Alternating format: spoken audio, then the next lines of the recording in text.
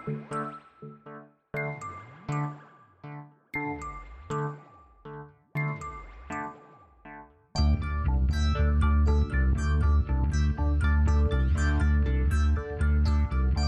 is Continuum Drag, a weekly podcast where we watch sci-fi, fantasy, and everything in between. This week, Forever Night, Season 2, Episodes 20 and 25. Life will always find a way to cheat death. Life is the enemy we cannot defeat, only cling to like parasites on the living flesh of the universe, hoping that we're not noticed and brushed away with a flick of the hand. Welcome to Continuum Drag, the podcast that has become Jordan's more permanent hell. I'm Luke, here with my co-host Jordan. What's real, Jordan? You know what? Pretty accurate, because that is what it's like watching this show. At least for me. It's not for you, but for me, it is like hell. I wrote a note here. My first note is I wrote, watching Forever Night is like working a tedious, demeaning job day in and day out. That's what I wrote. Oh, dear. But that's what we're watching. We have to do it. That's what we're watching. It's what we have to do. It's what we love to do. It's what we love to do. Well, sometimes we love to do it. Not when it's for Forever Night, but, you know, other times. Well, Jordan, I got a game for you to get us started. Wonderful. Just something to cleanse your palate a little, I guess. So it's not Forever Night related? No, it's all Forever Night related. All right. To get that taste in your mouth. Okay. What I'm going to do is we're going to play a little game of Who Did What.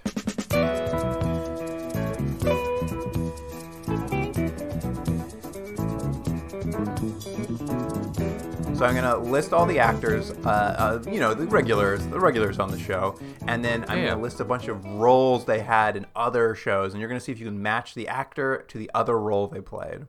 Okay, I'm going to say right off the bat, I'm feeling a little lucky. You're feeling lucky. You've been looking at IMDb recently. You've been reading up on everyone's backstories. I haven't. It's just a feeling. I feel lucky. It's just one of those like someone give me some dice, you know? All right, Jordan's going to win the lottery after he plays this game. Mm-hmm. Well, obviously, we'll start with Nick Knight himself.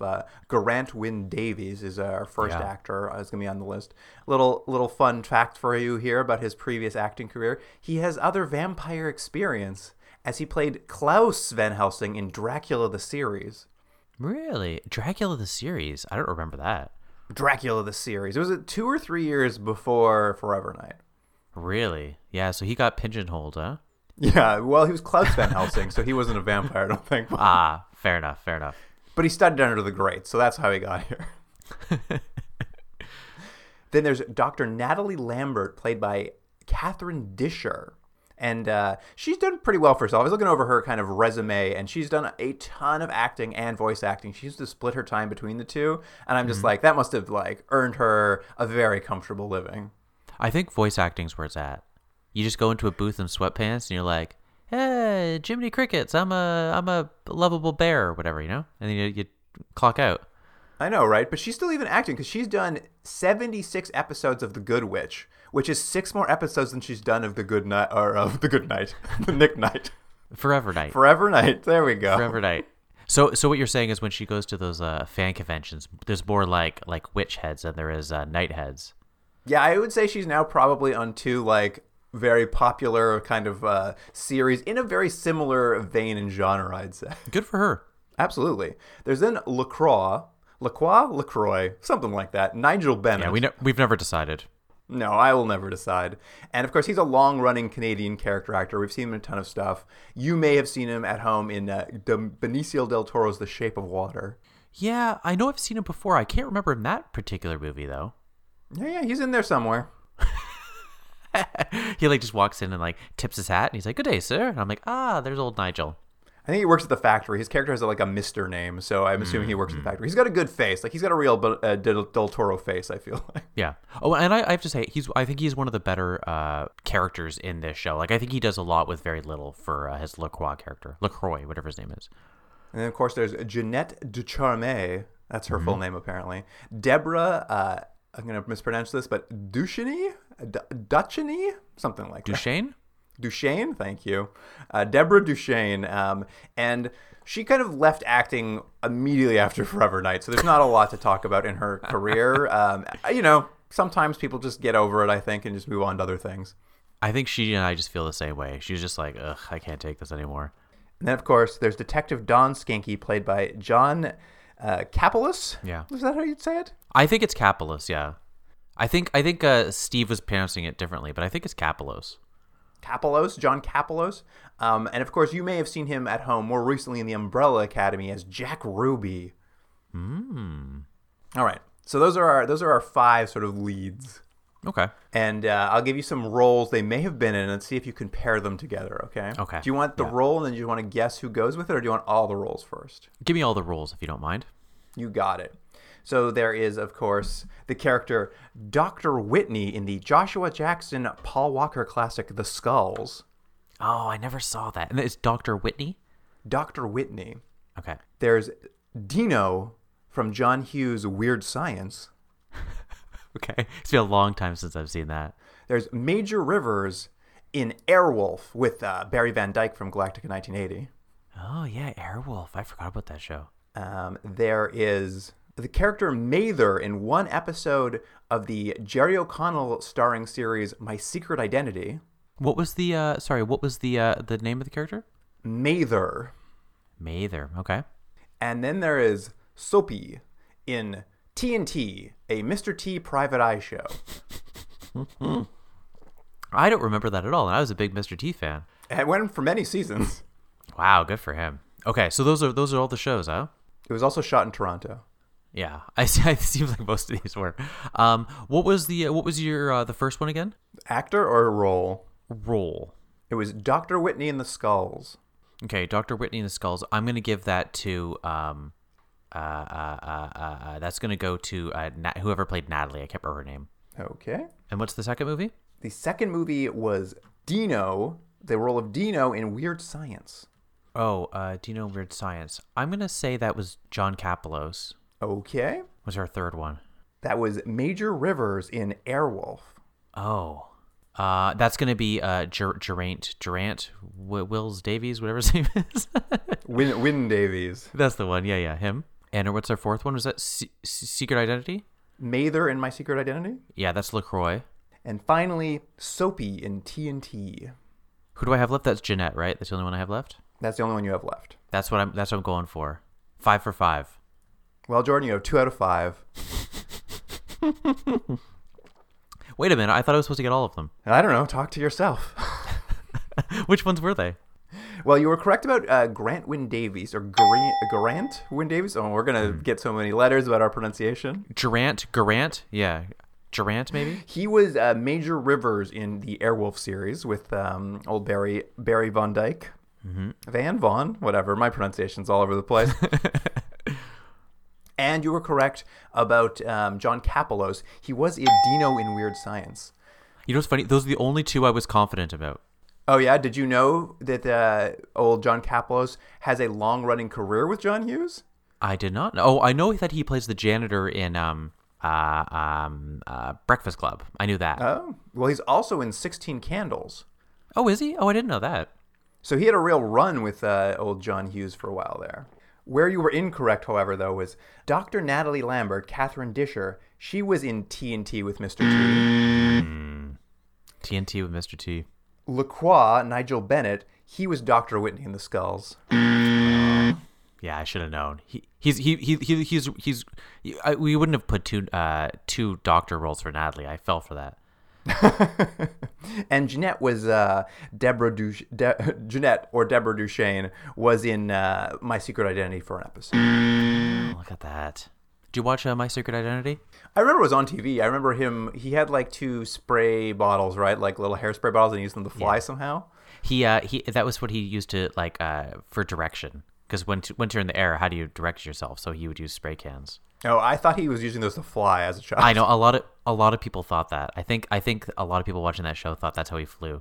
It seemed like that, but well, maybe it wasn't the clearest intention for what his superpowers were, which I still don't know. I think I confuse him.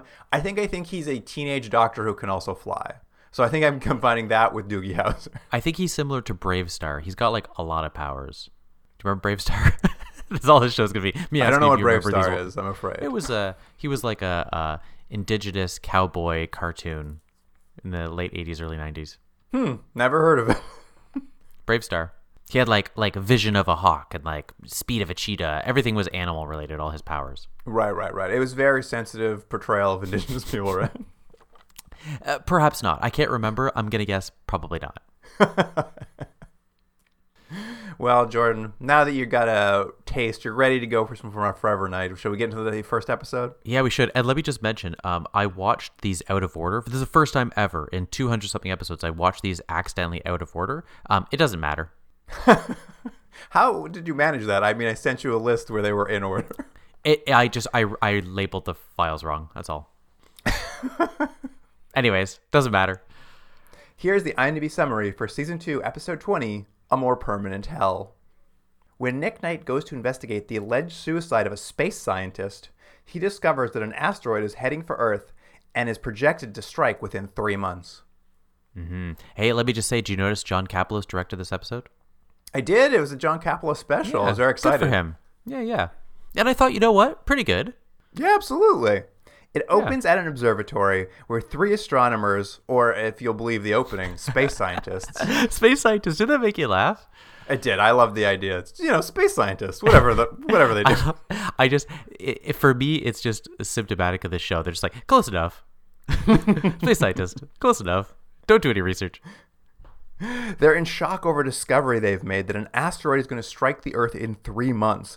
And it's very funny. They've got 3 actors playing these scientists, and one of them is like a Canadian classic character actor. He's always playing like weird characters. Julian Richling. I'm sure you noticed him. Yeah, Julian Richings. He looks like he'd play a great scientist every time. Yeah. And I was just like, oh, what a great piece of casting. This is awesome. Of the 3 scientists, he's definitely going to be our lead scientist. Never see him again. Yeah, isn't that odd? He like shows up at the beginning, and then does he even come? I think they question him, and that's it, right? Yeah, then you never see him again beyond the opening, and I was just like, I guess this was very early in his career before they realized you got to keep Julian Richling on screen at all times. Yeah, I think what it was he was doing this and I don't know, some other Canadian show at the same time. And he's like, I can get you till 2:00 in the afternoon. But these 3 scientists have discovered this, and one of the scientists, she can't take it anymore. So when the other 2 leave the room, she blows her brains out. It was so dark, but it was done in a way that at first I didn't really know what happened. It also could be because I was only partially paying attention. But they like leave, the 2 doctors go out for like a smoke or something, and then they're like, something happened inside. Did you actually hear the gunshot? Well, I think the problem is the sound effect they used for the gunshot is a gust of wind. So I was like, what happened? I just knew something bad had happened, and then they sort of like go to credits, and then you find out that this woman has killed herself. You're like, oh, that's not funny at all. No. And, of course, Nick, Schanke, and Dr. Nat arrive to investigate. And, the scientists are a little wary to tell them about their discovery. And they're just like, listen, if we tell you what's going on, you're going to have to keep it a secret. And then, like, Schanke, because he's great, just like, no, I don't have to do anything. I'm a cop. You have to tell me what happened. And they're like, oh, I guess so. Well, and this raises an interesting question, because the secret that we are going to find out, which is the information that sort of propels this episode, which is these scientists have discovered that there's a meteor, and this meteor is on a collision course with Earth, and it's not like a small meteor. It's going to sustain a large portion of its size, meaning that it's going to smash into Earth and end all life as we know it. It's the apocalypse. It's the apocalypse. But before we get into more of that, this becomes a little kind of a running thing for parts of the episode, that they're like, okay, we're going to tell you this, but you can't tell anyone. And the cops are like, okay, but like, can you do that? Can you make a discovery that, you know what I mean? Like, is that a moral thing to say, well, we just don't want people to know because we don't want there to be a panic? I mean, I thought it was semi-reasonable. I mean, the fact that the police are there, I think you're kind of on the hook to tell them what happened. But, they're just concerned because rightly so. They know a panic could break out. And, they tell them about the asteroid, and then Earth basically has 3 months to live. And as soon as they leave, the police just leave some regular officers to guard the scene. And as soon as they leave, we see a police officer who's at the scene. He picks up the phone. He's just like, "You'll never guess what I heard." And immediately, word gets out. But as a scientist, don't you have a moral obligation, or even a legal obligation, to tell people if you've found something like that is catastrophic and concerns the entire world?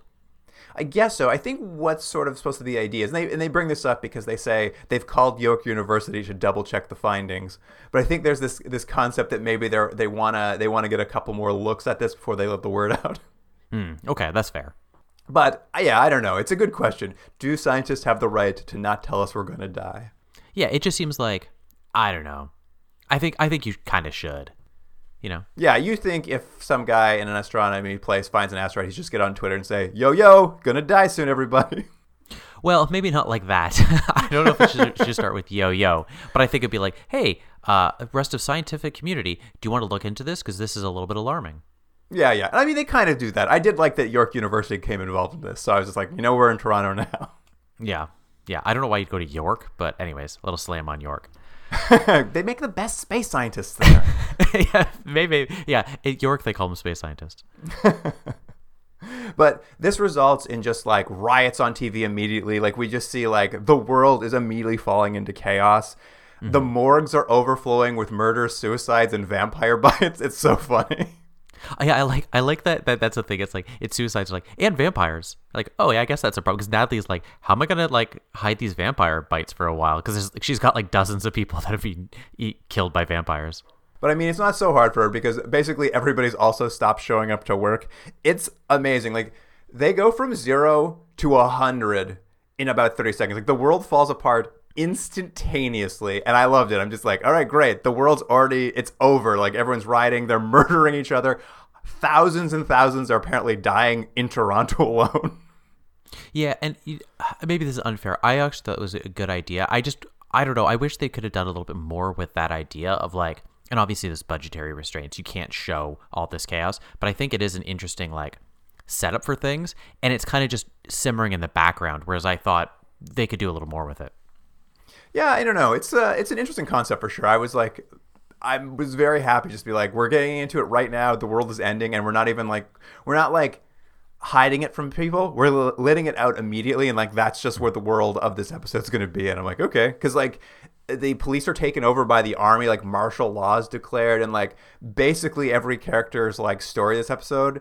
Except for Nick, but everyone else's episode character is just confronting their own mortality. Yeah, that's right. Yeah, because right away, I don't know if it's the next scene, but there's like a extended like driving sequence where like Schanke's basically like, why would God allow this to happen? And Nick's just like, I don't know, I'm a vampire, and they talk about that for a while. I'm gonna jump around a lot this episode because there's just a lot of little threads that run through it. But Sure. What I was most excited about, and I'm sure you were not, I'm sure this was the opposite of excitement for you, was that we know LaCroix's back, but what we find out is that he's back at his late night radio show as DJ Nightcrawler.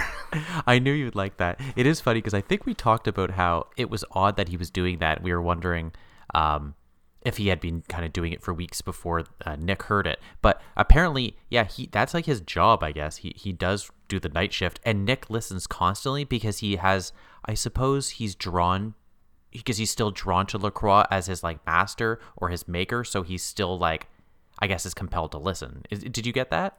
Yeah, they're still bros. He wants to be friends with him, but it's hard. It's one of those toxic friendships. And I want to make one other quick note. You mentioned that, we find out that people are not going to work very quickly. And when Natalie was in the morgue, she's like, no one's coming to work, and it's just me. I'm the only one here. And the first thing I thought was, well, you just keep arresting people. Like, remember the last episode? The guy that worked with her was a murderer? Oh, yeah. I'm like, well, that's why there's no one left in the morgue. They're all murderers. You think it's a toxic worst place. Yeah, exactly. Yeah. So it's not that the world's ending. They just don't want to work on that anymore. That's right. It's a different theory I have. Well, let's get back to LaCroix for a second on his radio show. Sure. Because his got a little B plot here, or a C plot. It's just everyone's got their own little threads, basically. And for him, finding out the world's going to end, his concern is more about him as a vampire. And him specifically, not just a new vampire like, say, Nick or Jeanette, but he's apparently an quote-unquote ancient vampire. And ancient vampires apparently will have a bit more trouble in the apocalypse. Like, the theory is, I guess they sort of lay out, is that when the apocalypse happens, obviously all the humans will die. But then the vampires will continue on because they don't die that easily. The young vampires like Nick and Jeanette, they'll eventually starve to death. But an ancient vampire like LaCroix, he's going to end up wandering a barren earth for centuries or something. He has a great line here where he talks about how this is going to happen, and I believe the line is also the title of the episode, where he says that he's been, quote, delivered from death to a more permanent hell. Yeah. Which, by the way, the title gets 1 point because it's a great title for an episode. But you kind of find this out very, very late into the episode, that because they kept saying there's going to be, we'll talk about Natalie's plot line and the discussion of vampires not dying. Because the first thing I thought was like, well, of course all the vampires are going to die. They have no source of food anymore if everyone's gone. And they sort of, as you said, sort of address that with the exception of these old vampires. But even still, like, vampires must have to have some sort of environment to be able to survive, right? Like, do you know what I mean? Like, if I don't know, maybe I'm wrong, but it just seemed like, well, it's not even, I can't even see him existing. What, just like floating around in lava? That's what he does? Yeah, I guess so. He's just walking around lava. Oh, I mean, okay. He survived that stake to the heart and burning to death at the beginning of season 1. So, I mean, it's hard to kill him. I suppose that's true. I really took this as a way of them explaining a little further as to why he's not dead. He's just impossible to kill because he's an ancient vampire. It's true. I guess I never really thought of it that. It is an easy way of kind of retconning things, of being like, yeah, he's so old, you just can't kill him. Which, don't you think it would have come up at some point with conversations with Nick? Like, over like a couple hundred years, he'd be like, hey, by the way, do you know you like absolutely can't kill me? Like, they must have had fun with that at some point. They weren't really bored in the 1800s. He's like, come on, kill me. They have some drinks, they play some Russian roulette, they have some fun. Exactly. Well, what this plotline does lead to is the fun part for LaCroix this episode. He gets some flashbacks, and we get to learn how LaCroix was turned into a vampire. Yeah, in Pompeii. Such a great reveal. Turns out he is a ruthless Roman general. Sorry, a ruthless Roman general in the Gallic Wars. He was fighting the Gauls. Mm-hmm. Yeah, and he's quite arrogant, and when we first see him, he's kind of looking at this bust, this sculpture that's been made of him, and he's like, ooh, look at me. And we had to learn his original name, General Lucius. That's right. It went from Lucius to Lacroix, or Lacroix. I don't know how he pronounces it. But yeah, he's returned home from the battles, and he's happy to be back, and they're in Pompeii. It's a great reveal when they're at this party, and as it ends, they're like, welcome home to Pompeii. And then it like cuts to commercial, and you're like, oh no, yeah. Vesuvius hasn't exploded yet. Yeah, because everyone's just like, we know what's going to happen. And what we kind of discover through this flashback is he's a mortal general. He's very ruthless, did a lot of awful things. But he also had an illegitimate daughter back in old Pompeii. I didn't really care much for her, but like he was talking to the mother, and kind of he'd heard that his illegitimate daughter had been sick, and he kind of was just like, he didn't care that much, but he was checking up. And the mother's just like, don't worry about it. Some ancient healer rolled through town. She's better now. Sure, she only goes out at night, and she's really pale, but she's better, basically. Yeah. And let me just say a really weird little thing. This actress who played this role, I met her as a teenager just through someone else, and it was one of these weird things where I don't know her well. I'd met her one time, but I saw her and I was like, I know this person from somewhere. And I looked her up. I was like, oh, it's that girl I met one time in like 1996. Just after she did this role. Just after she did this, yeah. Anyways, we were just kids. But yes, apparently his illegitimate daughter has become a vampire back in Roman times. And you know what? This is great. I always love a kid vampire. It's always fun to see a kid vampire. The implications are always hilarious. Well, that's what I was going to say, because it's always awful to be a kid vampire, right? Yeah, it's kind of the fun you have. Anytime you get a kid vampire introduced, you're like, oh, going to live forever but be a child. That's always the worst. That's always a plot line. Luke, if you were a kid vampire, would you refer to it as a more permanent hell? Interesting. I'd refer to it as a more permanent kindergarten. Nice. Is that good? I don't know. That's pretty good. But anyway, we pretty much know where this is headed. And as the flashbacks continue throughout the episode, what we see is Mount Vesuvius erupts, his house is falling down around him, and his daughter shows up and basically is like, offers him life or death. And of course, he doesn't, it's not a clear thing as being offered vampirism, but he of course doesn't want to die. He's calling out God for trying to kill such a great general like him. And kid vampire bites him, and we get to see that this is how LaCroix became a vampire. Mm-hmm. But did it ever explain how stepdaughter became a vampire? Yeah, they said she was sick. And then an ancient healer came through town and like cured her of what all the other healers thought was an incurable disease.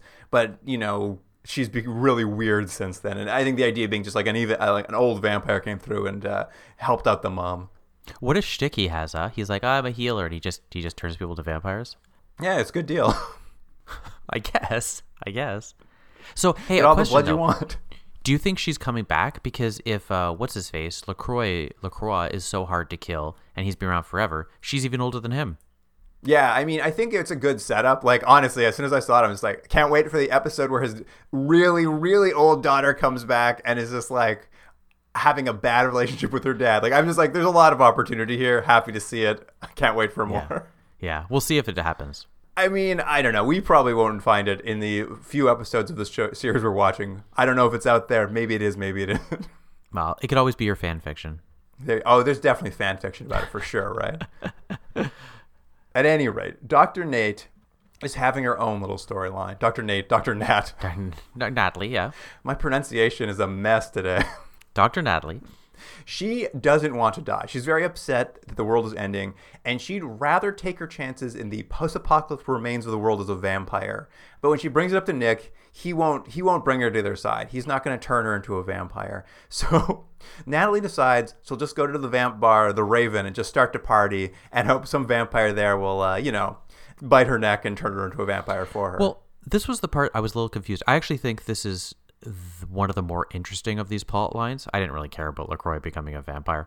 But the idea of like, she's so worried about the end of the world and her own mortality that she's like, I'll become a vampire. But I don't know how much she knows about vampires or how much Nick has told her, but like, has there been any indication that being a vampire would survive the apocalypse? Do you mean like she just is like, well, like it's like everyone just understood that, like, but I was like, my first thought was, why would vampires survive, right? Because even from what we've learned, she's going to survive what, a couple weeks? I mean, I think what it is she's just desperate, and I think the idea is that like, yes, they won't die due to the actual like impact. They're too immortal. Apparently, they can only die by the cutting off of heads or stabbing through hearts or whatever the basic vampire things are. So I guess the idea is just like they're guaranteed survival. And Nat does make a bit of a speech where she's just like, she's not so grim about it. She just figures that vampires will just rebuild a new society. It'll be different than it was before. And they'll like, I don't know, create synthetic blood. She kind of gives a speech about how she thinks it's just like the evolution of mankind will happen. Why she's so positive, maybe it's just desperation. But yeah, she just doesn't want to die, I guess. Yeah, the important point is that she goes to the one vampire club, which is Jeanette's club. What's it called? The Raven? The Raven. Yeah, the Raven. And she goes there and basically it's like she's just trying to like pick up people. And again, I almost thought this would be a good episode in itself of just, someone, she's dying or whatever, thinks she's dying, and the actions one goes through when they're in that mindset. And the idea of like just trying to pick up vampires was pretty good. Did you like how she was dancing at the club? Of course. Yeah, I thought she had the moves. She pinches her nose, puts her hand over her head, and then goes down like she's diving in the middle of dancing in the club, and I laughed so hard. Well, I mean, and also just everyone at the club a vampire? I think it's a high percentage. Okay, because it looks like a high percentage. They all just look like, I'm just saying, for them not being vampires, they're doing a pretty bad job of hiding it. I thought it was really amazing that she met a vampire that had the same name you would pick if you were a vampire. What was his name again? Oh wait, hold on, I have it written down. It's Spark, right? Yep, Spark the vampire. Spark. I wouldn't pick Spark. I'd pick Old Spark the vampire. I'd pick like Juice Box. Juice Box? Yeah, Juice Box and Spark would hang out. You're Spark. And she, she's kind of getting into a Spark, and then she sort of has some like, as you do in these shows, she's like starts regretting maybe she's not ready to do this. And it's, a metaphor for consent, basically. She withdraws her consent from old Spark, but it's gone too far. He's ready for that blood. Yeah. So, question: vampires are rapists? Yeah, I think generally that is how vampires are handled. Okay. Yeah, because I was like, oh, he's a rapist. Yeah. Generally, I guess that's true. That is the vampire mythology, my friend. I thought maybe they asked. I think the good ones like Nick do, and that's why they're so romantic. That's right. You're right. You're right. You got it all. You got it all. You know it all. Your objection is withdrawn. Yeah. He is very romantic. And they end up back at her apartment. There's this threat. Is Spark going to turn Nat into a vampire and drink her blood? But, somebody, I believe Jeanette, calls Nick's cell phone and just like, hey, I can't find your friend who's here at the bar, but I think she went home with Spark. And he says like, not Spark. And of course, Nick flies across the city, smashes through her apartment window, and like, I believe he fights Spark. I think they break every window in her apartment during the fight. Yes, I thought that was funny, is that Nick comes in to save the day, but costs her, I don't know, thousands of dollars in damage. I'm like, Nick, just like take the guy out quickly. And I was like, you're in an apartment building. You know how long it's going to take to get all those windows fixed? It's going to be a disaster in there.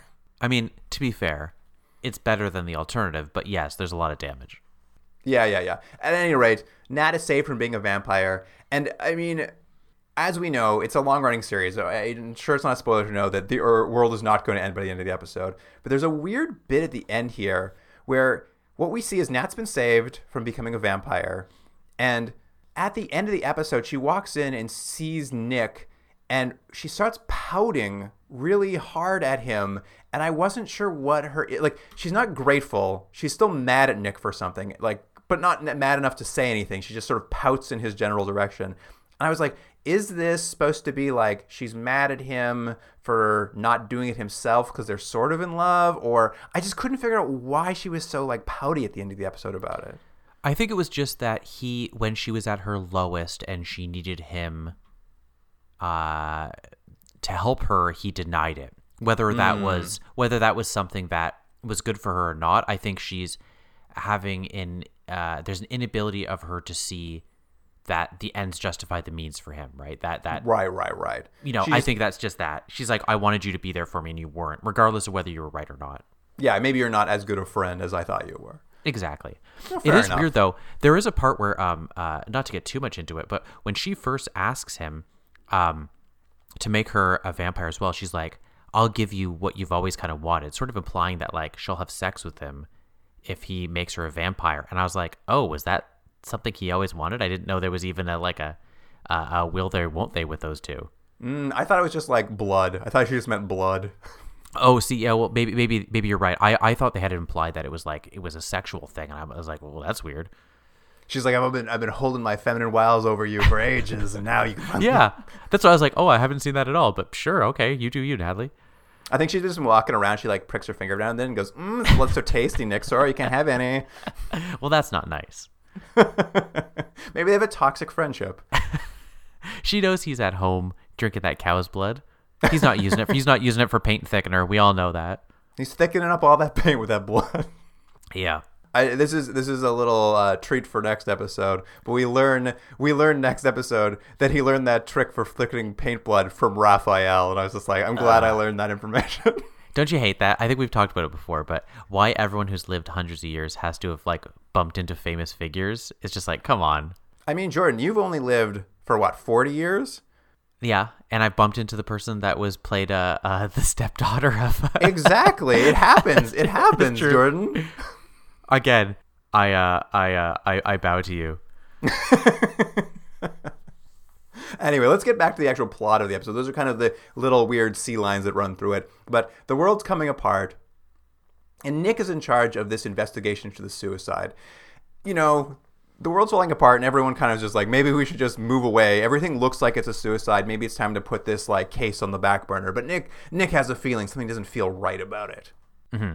Yeah, and it's like, you mentioned before that they all have their plot line, and it's weird because I don't know if they quite coalesce into something that is, you know, greater than the sum of its parts. But his plot line is basically like, he doesn't believe that the suicide is a suicide because he has a feeling. Now, I don't know if they really ever indicate what it exactly is. He just sort of is like, it just doesn't add up. But like, to be fair, all the evidence does add up. Like, obviously we're going to learn, of course it's Nick, of course he's the best cop, of course he's right because he needs a plot line. But I kind of would have almost liked him to be wrong because everything's sort of planted, almost like the idea of like, for whatever reason, he didn't want to admit that this person had killed himself, maybe because it shows something about himself or something he's learned in his past. I thought they could have played with something interesting as opposed to like, he's just a good cop, even though no real reason.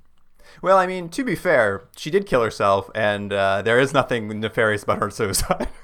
Well, that's what I mean. So it's like, there's no reason for him other than his feeling. You know what I mean? Yeah. I mean, someone needs to keep the plot going, I guess, and Nick is saddled with that. Because Stanky for Shanky. Skanky. Yeah, Oof, it's a terrible name. Rough day for me. Skanky.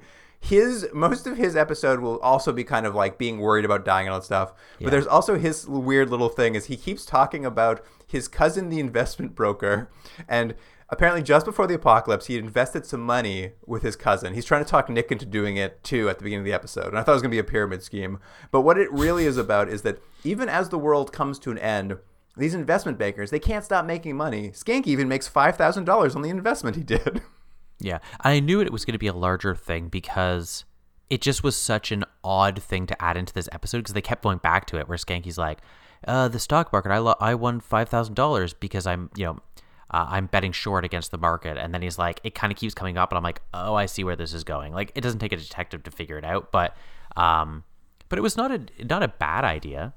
Yeah, it's like the theory they sort of lay out is just like even as the world ends, like these greedy Wall Street types are going to make a buck off of it. And as Schanke keeps bringing this up, it kind of reminds Nick of one of the things one of the space scientists said was about her real estate investor husband who worked in New York and hadn't come back to be with her yet during the apocalypse. And this causes him to return to the observatory, and they check out her computer, and my God, Jordan, that computer has a modem. Yeah, that was great. And she's been using a stock tracking program to send data to her husband in New York. And he's been using that data to make money off the real estate market during the apocalypse, I guess, is the idea. And they essentially are able to determine that the astronomer created this asteroid collision hoax by falsifying the trajectory of the asteroid by, quote, an arc second. Yeah. So basically, they were like, we're going to make a bunch of money on the stock market and then pull out before everyone realizes it's a hoax, correct? Yeah, that's the idea. They're basically causing an apocalypse to make money, killing tens of thousands, possibly hundreds of thousands of people. Yeah. Just so they can make, like, a couple $1 million off of it. Yeah. Well, there's no way they're going to make it out. Like, someone would track this. I mean, it is very funny. Someone's gonna go back and be like, when it goes by, they're gonna look at those things that they're researching and be like, oh, I see where the issue is here. You faked it? Yeah, exactly. At any rate, Nick has saved the day, sort of. I mean, it's one of my favorite parts of this episode. Is just like the ramifications to the planet and like the populace are just catastrophic, apocalypse or not. Like awful things have happened to every segment of the population. Nick has solved the crime, so it's sort of like all's well that ends well. Like we cut back to the precinct, and there's balloons up, and they're throwing a little "the world didn't end" party. But I'm just like, I think you guys still have a lot of work to do. What with the bodies piling up in your morgue? Yeah, it is funny. I think that is maybe part of why they're like, just like we'll mention stuff's happening and we'll kind of show it in the news, but we don't really see the implications of that because it just opens a big problem. When it's like, oh, well, the rest of the show is just them dealing with the lawlessness that won't stop in the society. Yeah, the rest of the show is the HBO's The Leftovers, just like everyone left over after this tragedy. That's right, exactly. But that pretty much is the end of the world of this episode. So should we get into the next episode? Yeah, let's do it. Here's the IMDb summary for Season 2, Episode 25, Close Call. Okay, I'm here because I want to talk about Nicholas. What do you want to know? Okay. Is he a vampire? Are you?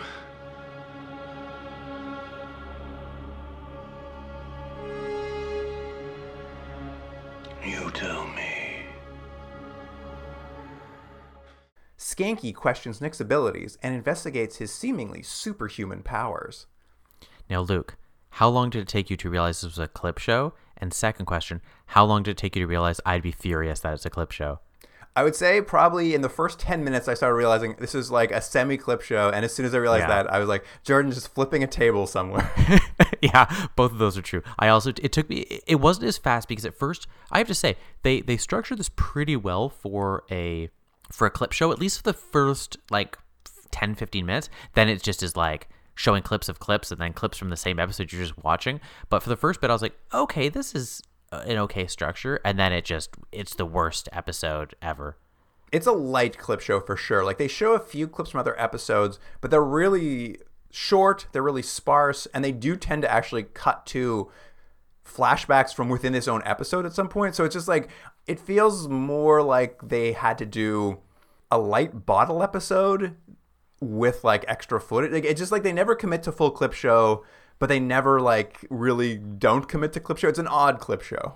It almost felt more to me like it's a clip show that they, for some reason, didn't have enough clips. But I was like, you guys have a ton of episodes. But didn't it feel like, it felt like they were like, oh, what do we cut to? Just something from this episode. I'm like, well, why are we doing a clip show at all? Yeah, they have like 40 episodes at this point. And that's the thing. It's like, I don't think it's a clip show. I think they, at some point, were like, maybe it'll be a clip show, and then talked themselves out of it, but still were like, well, we got to keep cutting to memories. Honestly, I would say in the clip show, we see 2, maybe 3 episodes that you and I have never watched before. But other than that, we see pilot stuff. We see clips from this episode itself. And then I think maybe a clip from an episode we've watched. So it's not like they're going to a ton of episodes. It's more like they need to cut to something for Schanke to have a memory, and they don't want to linger on it very long. How crazy is, though, that they cut to the pilot, which we watched, of all the episodes? They cut to the pilot. They cut to the episode where Nick was arrested and they find the blood in his surgery and talk about the blood thickening agent. That comes up 2 or 3 times. So it is weird. Like, the episodes they choose are ones we've already seen. It is funny, though, that and I'm not even disagreeing that it's maybe not a clip show in the traditional sense, but I almost feel like what it more shows is how not essential so many of these episodes are, that the ones we watched are really all you need to see, and you kind of get the basic universe. I'll say what I thought was just like, man, oh man, the edit schedule on this must be like insane. So the editor doesn't even have time to go back and like watch old episodes to find clips. He's like, I just got to pull what I can pull. It's easier to pull from this episode because I know what the footage is. That's funny. I didn't even think of that. Anyway, it opens with Schanke. He's chasing down a man who's got a high-powered automatic rifle that has both a like high-powered scope and a laser sight on it. This man is like prepared for all forms of warfare. Yeah, I figure if you have like a machine gun of sorts, you don't really need a scope. Like, you're fine. You just shoot blindly, It's very funny, and it's just like, it's like a real like 80s 90s action movie trope, which is like the biggest gun they could find. They're like, give it to him. He's the bad guy. Yeah, but what we basically get is that Schanke and Nick, who we will see, are sort of following this guy. They get into a shootout. It gets to the point where Skanke's kind of cornered and he's going for the guy, and Nick uses his vampire powers to sort of fly in from the fire escape to sort of stop and knock the guy down. But in doing so, he shows Schanke more than he wanted to, which is some of his powers. Like, there's no way he would be able to get from such a high place down in such a fast time. So Skanke's like, how did this happen? And it's sort of like he's unintentionally revealed his secret identity, sort of. Yeah. Skanke's able to see something odd has happened. He doesn't see the flight, but he does see that like he's done something that a human couldn't possibly have done. Mm-hmm. And in the course of this too, I have to say, because Schanke is the one who ends up shooting this guy at some point. Like the guy quick draws on Schanke, and Skanke's a better shot and like blows away the gunman. And Nick only has to intervene when the gunman's not entirely dead and like stands back up or something. Yeah. Because there's also this subtext of Schanke was involved in like a police shooting basically, so he's got a lot of paperwork to fill out around it. Well, I gotta say also, and not that this makes me a genius, but I think anyone can watch this that knows where this is gonna go, because they keep kind of pushing that fact of like, Schanke, shouldn't you be like emotional about the shooting you just did, and don't you feel like bad about it, and don't you need to like see a therapist and stuff? He's like, no, I'm fine. And I was like, oh, I see how they're gonna resolve all this. It's pretty much told from the first couple minutes. I mean, it's fine. Jordan, he says it right in the episode, quote, nothing sticks to Teflon Don. Is that what he said? Yeah, he says that's his nickname, Teflon Don. Teflon Don. I never heard anyone say that before, but I'll trust him. But it is a fun scene. I like it because, Skanke's obviously like, well, how did you do all these weird superhuman things? And then Nick just takes him aside and just like starts glamoring him. He's just like, hey, Schanke, you didn't see anything. There's no flying happening. You're being hypnotized. And then as he finishes up, he's like, oh yeah, would you wash my car today for me? Yeah, a couple things for that. One, apparently Nick's a bit of a dickhead, because why would you make him wash your car? Like, that seems like an abuse of your vampire powers, just saying. And the second thing is, how many times do you think he's actually glamored Schanke, because we see a few times that like he's done it, over the course of their partnership, he's done it a few times because I'm assuming like he's slipped, he's done something that has unintentionally revealed his vampire nature. But is it just that he's like really sloppy and he just like, oh yeah, whoops, I showed you a vampire thing again. Anyways, you saw nothing while you're reading a sub. Yeah, I think there's an implication there because I got the feeling that the reason the glamoring is sort of slipping this episode is he's just done it too many times. There's just too many like inconsistencies in Skanke's own memory around his partner that it's causing sort of like a feedback loop in his mind. That's why he can't kind of get past this shooting, is that every time he has to think about it while writing his report, he's just like, that doesn't add up. Like, these things don't add up anymore. And the more he thinks about it, the more things he thinks about that don't add up with Nick. I think that's sort of the idea, is that like maybe Nick's done it one too many times. Well, I think there's an interesting idea there that this show doesn't lean into enough. This idea of like what you could actually do to someone to kind of, for better or worse, kind of mess them up because you're changing the history in their mind over and over and over. And I think there's something interesting, and they kind of take an easy way out at the end of this episode where they're just like, hey, everything's fine, and this is why. Which I thought, oh, you guys had something kind of interesting, but you just didn't want to go with it, which maybe is not fair. I really liked that as Skanke's thinking about it. I think he's talking to Dr. Nat about it at some point, and he's just like, something's weird about my partner, Nick. And he has a great line here where he says, he's just like, he's always the first one in. He, quote, hits every beach like it's Normandy. Yeah. Would you ever use that as an expression? Like you're like, it's like, you know that guy Gary, as your friend Gary, like he hits that cheese like people on the beach in Normandy. It's a good analogy. It's a nice. It was a real like film noir kind of like 1940s like detective. He's like, that guy hits every beach like it's Normandy. Yeah, that is good. Anyway, this basically gets Schanke to start investigating, and as you've said, everyone he asks questions about are all concerned that about his mental health, about Schanke having trouble with the shooting. But Skanke's just like, no, something's going on, and he gets out a piece of paper and he starts making his list of why Nick might be weird, might be something he's not telling about, and he writes down, he's like, Nick's associates, and he writes down only one name, Jeanette. He only knows one person that Nick knows. He's like, well, I better head over to the Raven and see what's going on. And it's very funny. Nick drives over the Raven and seems confused and surprised the nightclub is not open during the day.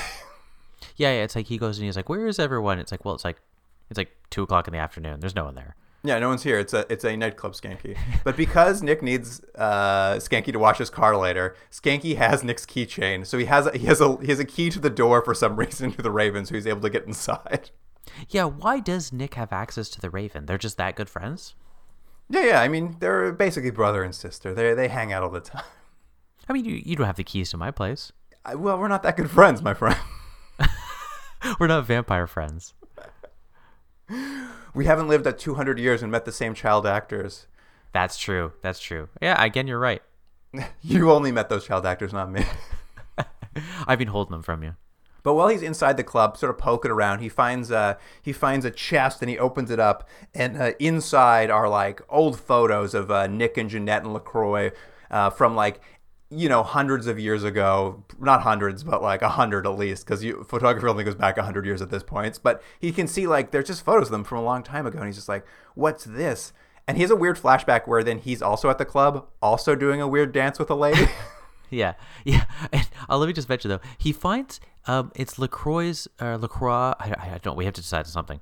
It's his like 8x10 glossy. It's like his headshot, which Nick also has. When did he get these done? Because I know you said they like there's an old picture of them all together, but he also sees just like his headshot. Is it just for roles he's going out for?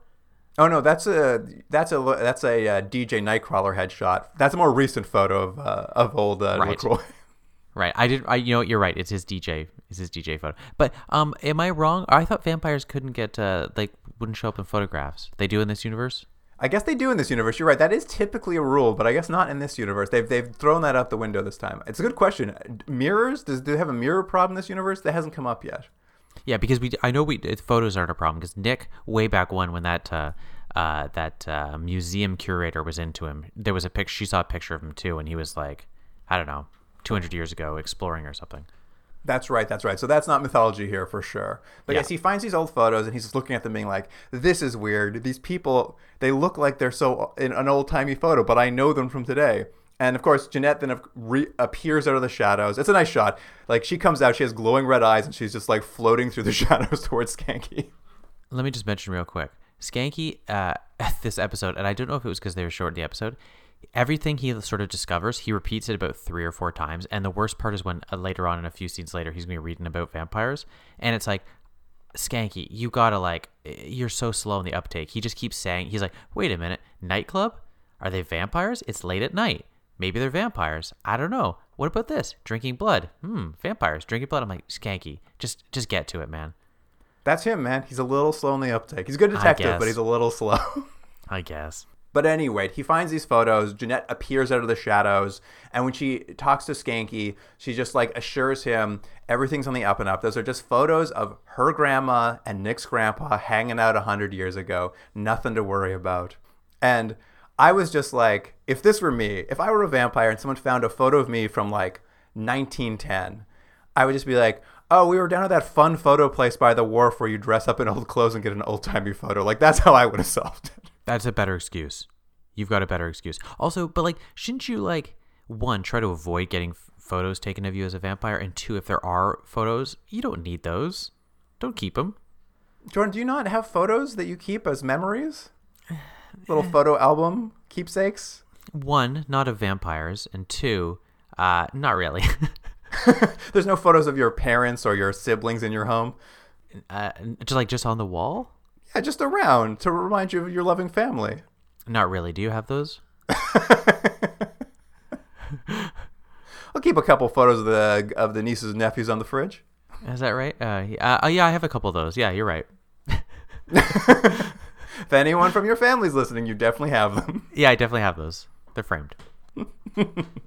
At any rate, Jeanette then proceeds to attempt to glamour him into dropping the investigation as well. But as we know, this is not going to work. There's too many questions because as he's trying to glamour him, I can't remember exactly where this falls, but she's glamoring him about dropping the investigation. I think somewhere in this area, Schanke then has a flashback of the time that Nick chased down a city bus, climbed on top of it, and leapt off the top of a city bus. And I'm just like, I guess this is him remembering, like, this doesn't make sense. Yeah, there's something kind of funny again that, like, if this episode was maybe a little more fun, they would have kind of, like, played with it a little bit, like the sort of lunacy of this. Because, yes, it's like, wait a minute. Wasn't there also a time where he did something, like, insane and he's, like, just remembering these things now? I'm like, what would his actual memory be if that's, you know, what actually happened? It was just like Nick happened to drive in front of the car or something. But anyways, we see an insane episode where Nick was on top of a bus stopping. The whole thing is just that his brain is getting more and more kind of mushy by all these glamourings he's getting from these vampires. And he leaves the club. He's confused. He's not quite sure why he's at the Raven. And a traffic cop is outside giving him a ticket for parking Nick's car illegally. So so he has to go and dig through Nick's glove compartment to try to get the registration to give to this traffic cop. And while he's doing it, he finds an old New York City driver's license from the 50s where Nick was a goateed man named Nicholas Foster. Yeah, a couple questions.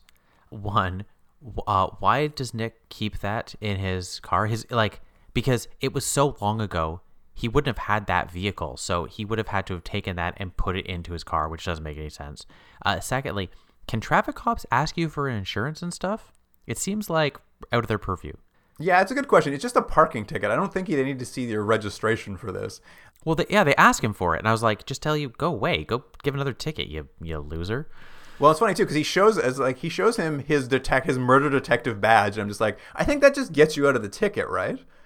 Yeah, but apparently it doesn't, because then he feels bad. He's like, don't tell Nick I got a ticket. I'm like, okay, well, I don't think Nick's gonna be that upset. He's been glamoring you for 10 years, but anyway. Skanky's such an honest cop. He's gonna pay that ticket. He's not gonna use his powers to like get out of it, his privilege. Would you pay that ticket if I were Schanke? Yeah. No, I'd abuse my power like crazy. Oh, no, I'd pay the ticket. What's the point of being a cop if you're not going to abuse that power, Jordan? I suppose. I let me just say, this traffic cop is definitely abusing her power because asking for an insurance for a parking ticket is an abuse of power.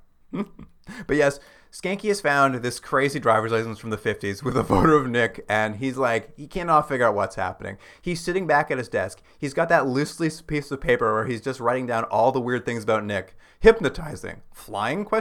Blood in his fridge? Driver's license from the 50s?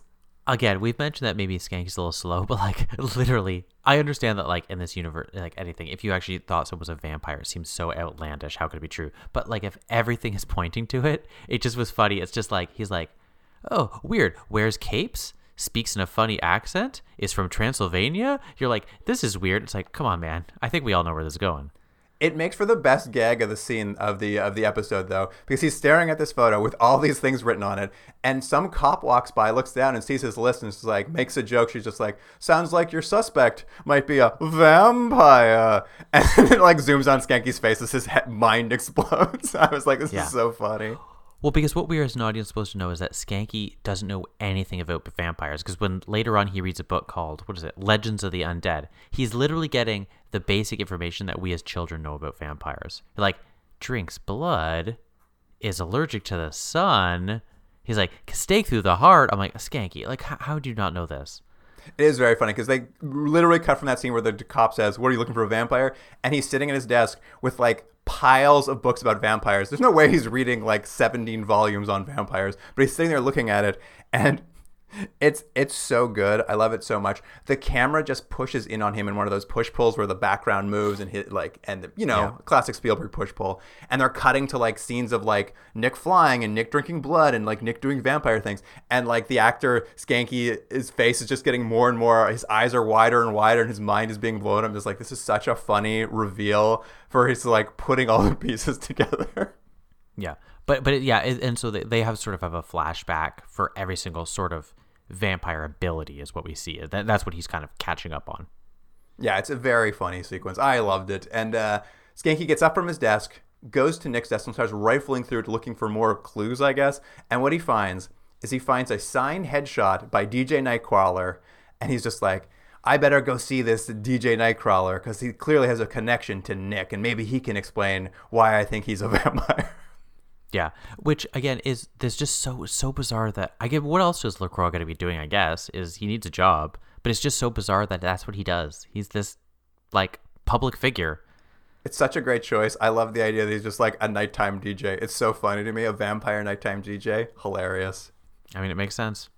At any rate, it's around this time the sun is going down. Nick's waking up. He's getting ready to start his day, and as he gets out of bed, he turns around. Jeanette's in his home. Dr. Nat's at his door. They're both just in his apartment being like, hey, listen, I think Skanky's figured it out.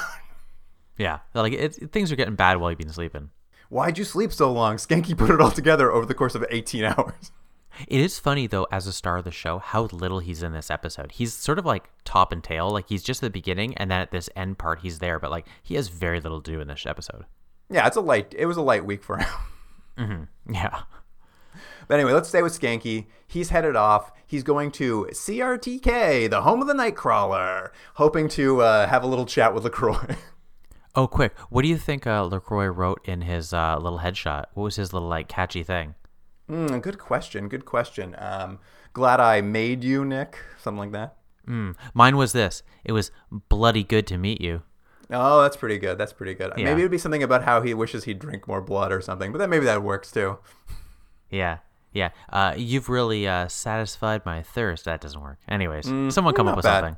Not bad. Anyway, LaCroix meets Schanke, and he's very welcoming. He lets Schanke hang out while he's doing his radio show. They're just sitting there as LaCroix's just, hamming it up on the radio. And when he puts a song on, they have a little conversation and, have a chat about all the weird things Skanky's noticed about Nick. And Skanky's like, kind of like, do you think he might be a vampire, DJ Nightcrawler? And I guess what we're supposed to get out of this is, I'm not 100% sure if LaCroix's glamoring him or just talking him out of thinking Nick's a vampire. Maybe it's a little bit of both, because what we see is LaCroix just asks Schanke a bunch of questions just about like the trauma of last night, the trauma of shooting a man, whether he might be confused about it. And Schanke kind of talks himself out of the vampire idea. And what we see is actually Jeanette and Nick are like peeking from behind a curtain, kind of watching it all happen and like looking back and forth at each other like, our master's good. Look at him work. He's really talking this Schanke guy out of this. And just going back to it, I think he should have written, I was thinking of puns while you were talking. It was fantastic to meet you. It's getting worse, I think. I thought it was getting better. It's fantastic. Do you not get it? I liked bloody good to meet you. I think that was the height. Okay, all right. But as I was saying, what was I saying, Jordan? He wrote down on his 8x10. I wish you all the success. No? Oh my God, I'm so lost now. What was going on? He's talking to LaCroix. LaCroix is chatting to him while they're at a table, and he's gonna convince him that he doesn't think he's a vampire. Oh, right. Do you think, this is my question. That's right. This is my question. Is he glamoring him, or is he just like smooth talking him out of thinking this? Or is it a little bit of both? I didn't think he was glamoring him for the reason that we've sort of established that the glamoring was sort of the problem, was that it had sort of messed him up because it had given him too many histories, too many memories.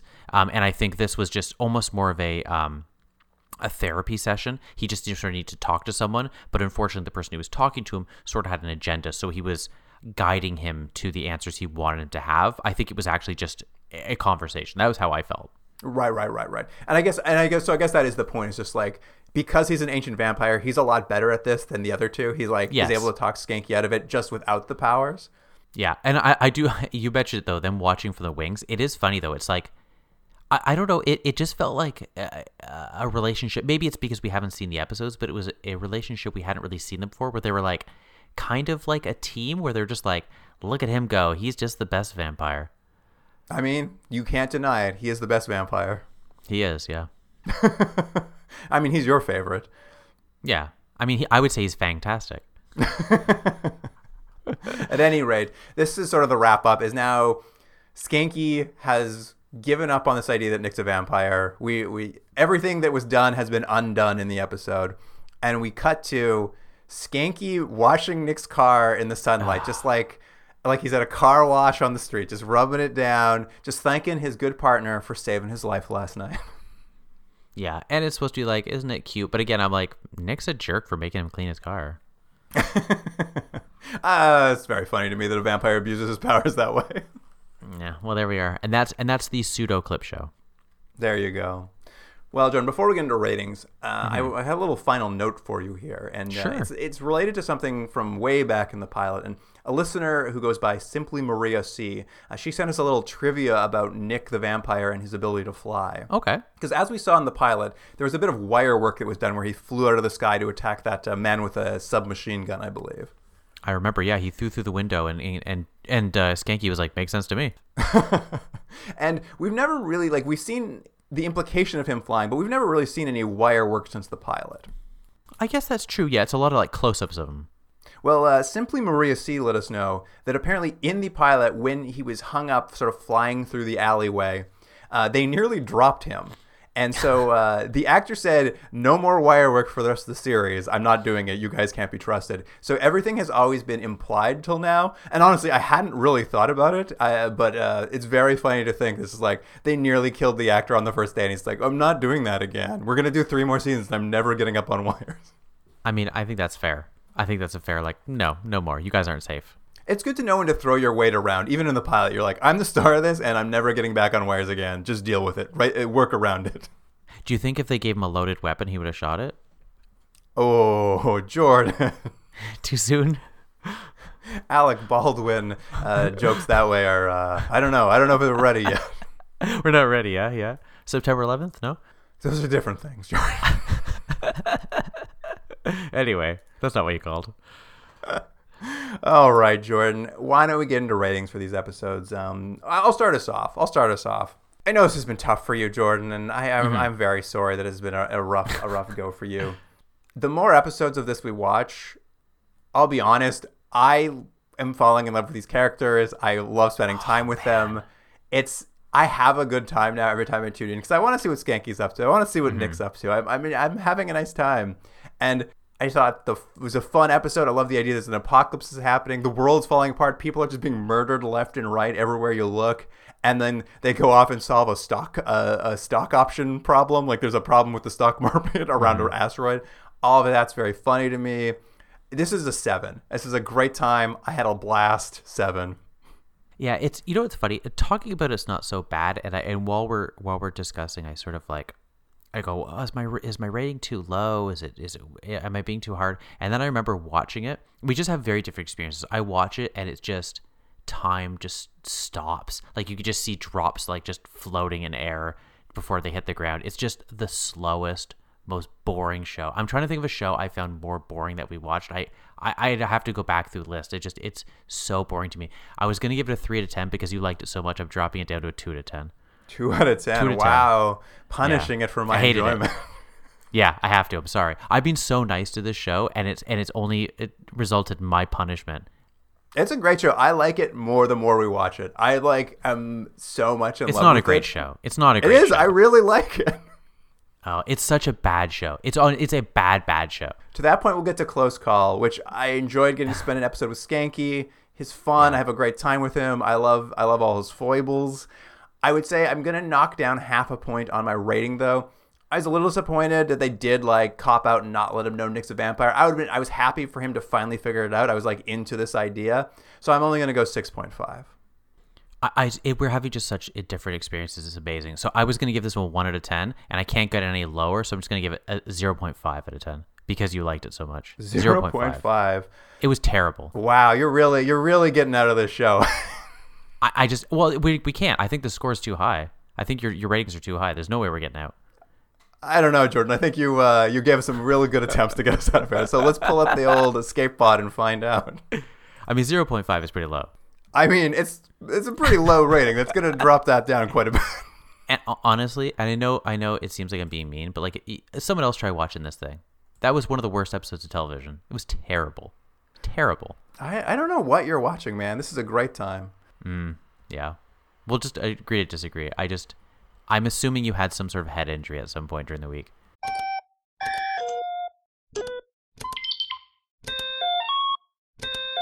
All right, Jordan, I've punched it into the Continuum Drag computer. Are you ready? Okay.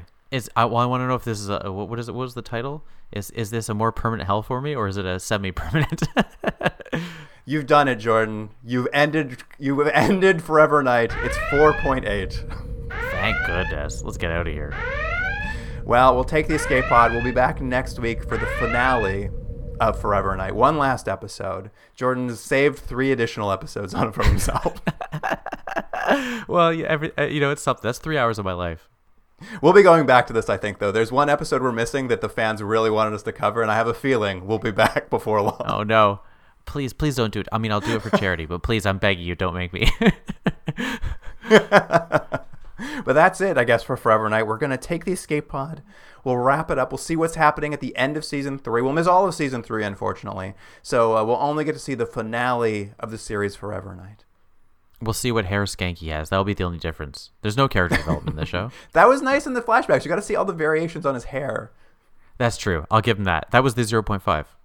It's the 0.5. But as we've mentioned previously, and even a little tease in this episode, we have bonus episodes for charity. So if you want us to go back and watch a show we've taken the escape pod out of, just like we've done today, you can do a little donation to a charity as selected by our former guests. You can find a list of those on our website, continuumdrag.podbean.com. Or via social media, you can follow the links there. And if there's a charity you'd like to give a little bit of money to, we'll go back. We'll watch an episode of a show we've taken the escape pod from, so we haven't finished every episode of it, and we'll get a little more of that series, whether it be Forever Night, whether it be Project UFO, maybe it's Misfits of Science. There's lots of choices there. You can find a Forever list on the Night's website not included, too. I don't think. Yeah, you don't think so? No, I don't think so. I think we're safe. Jordan doesn't know the password to the website, so we're safe. It'll be up there. And that's just a way to get us to go back and do a little bonus episode for you if there's an episode you want us to cover that we haven't had a chance to. So have a look at the website for more details there, or email us at continuumdrag@gmail.com. If you have any questions about how to do this, because I know this explanation was a little haphazard, I'm happy to walk you through what we're planning here. But that's how you can get a little bonus episode for yourself.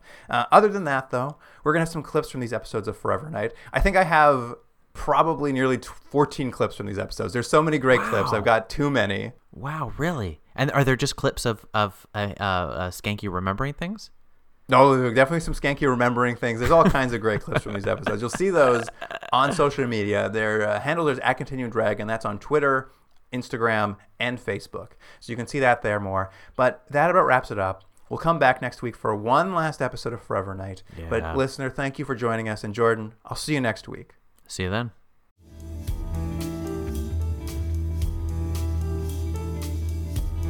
Continuum Drag is recorded in Toronto, Ontario and Seoul, South Korea. Theme music by James Rick Seidler. Produced by Jordan Delick and Luke Black. Special thanks to Aaron Yunes.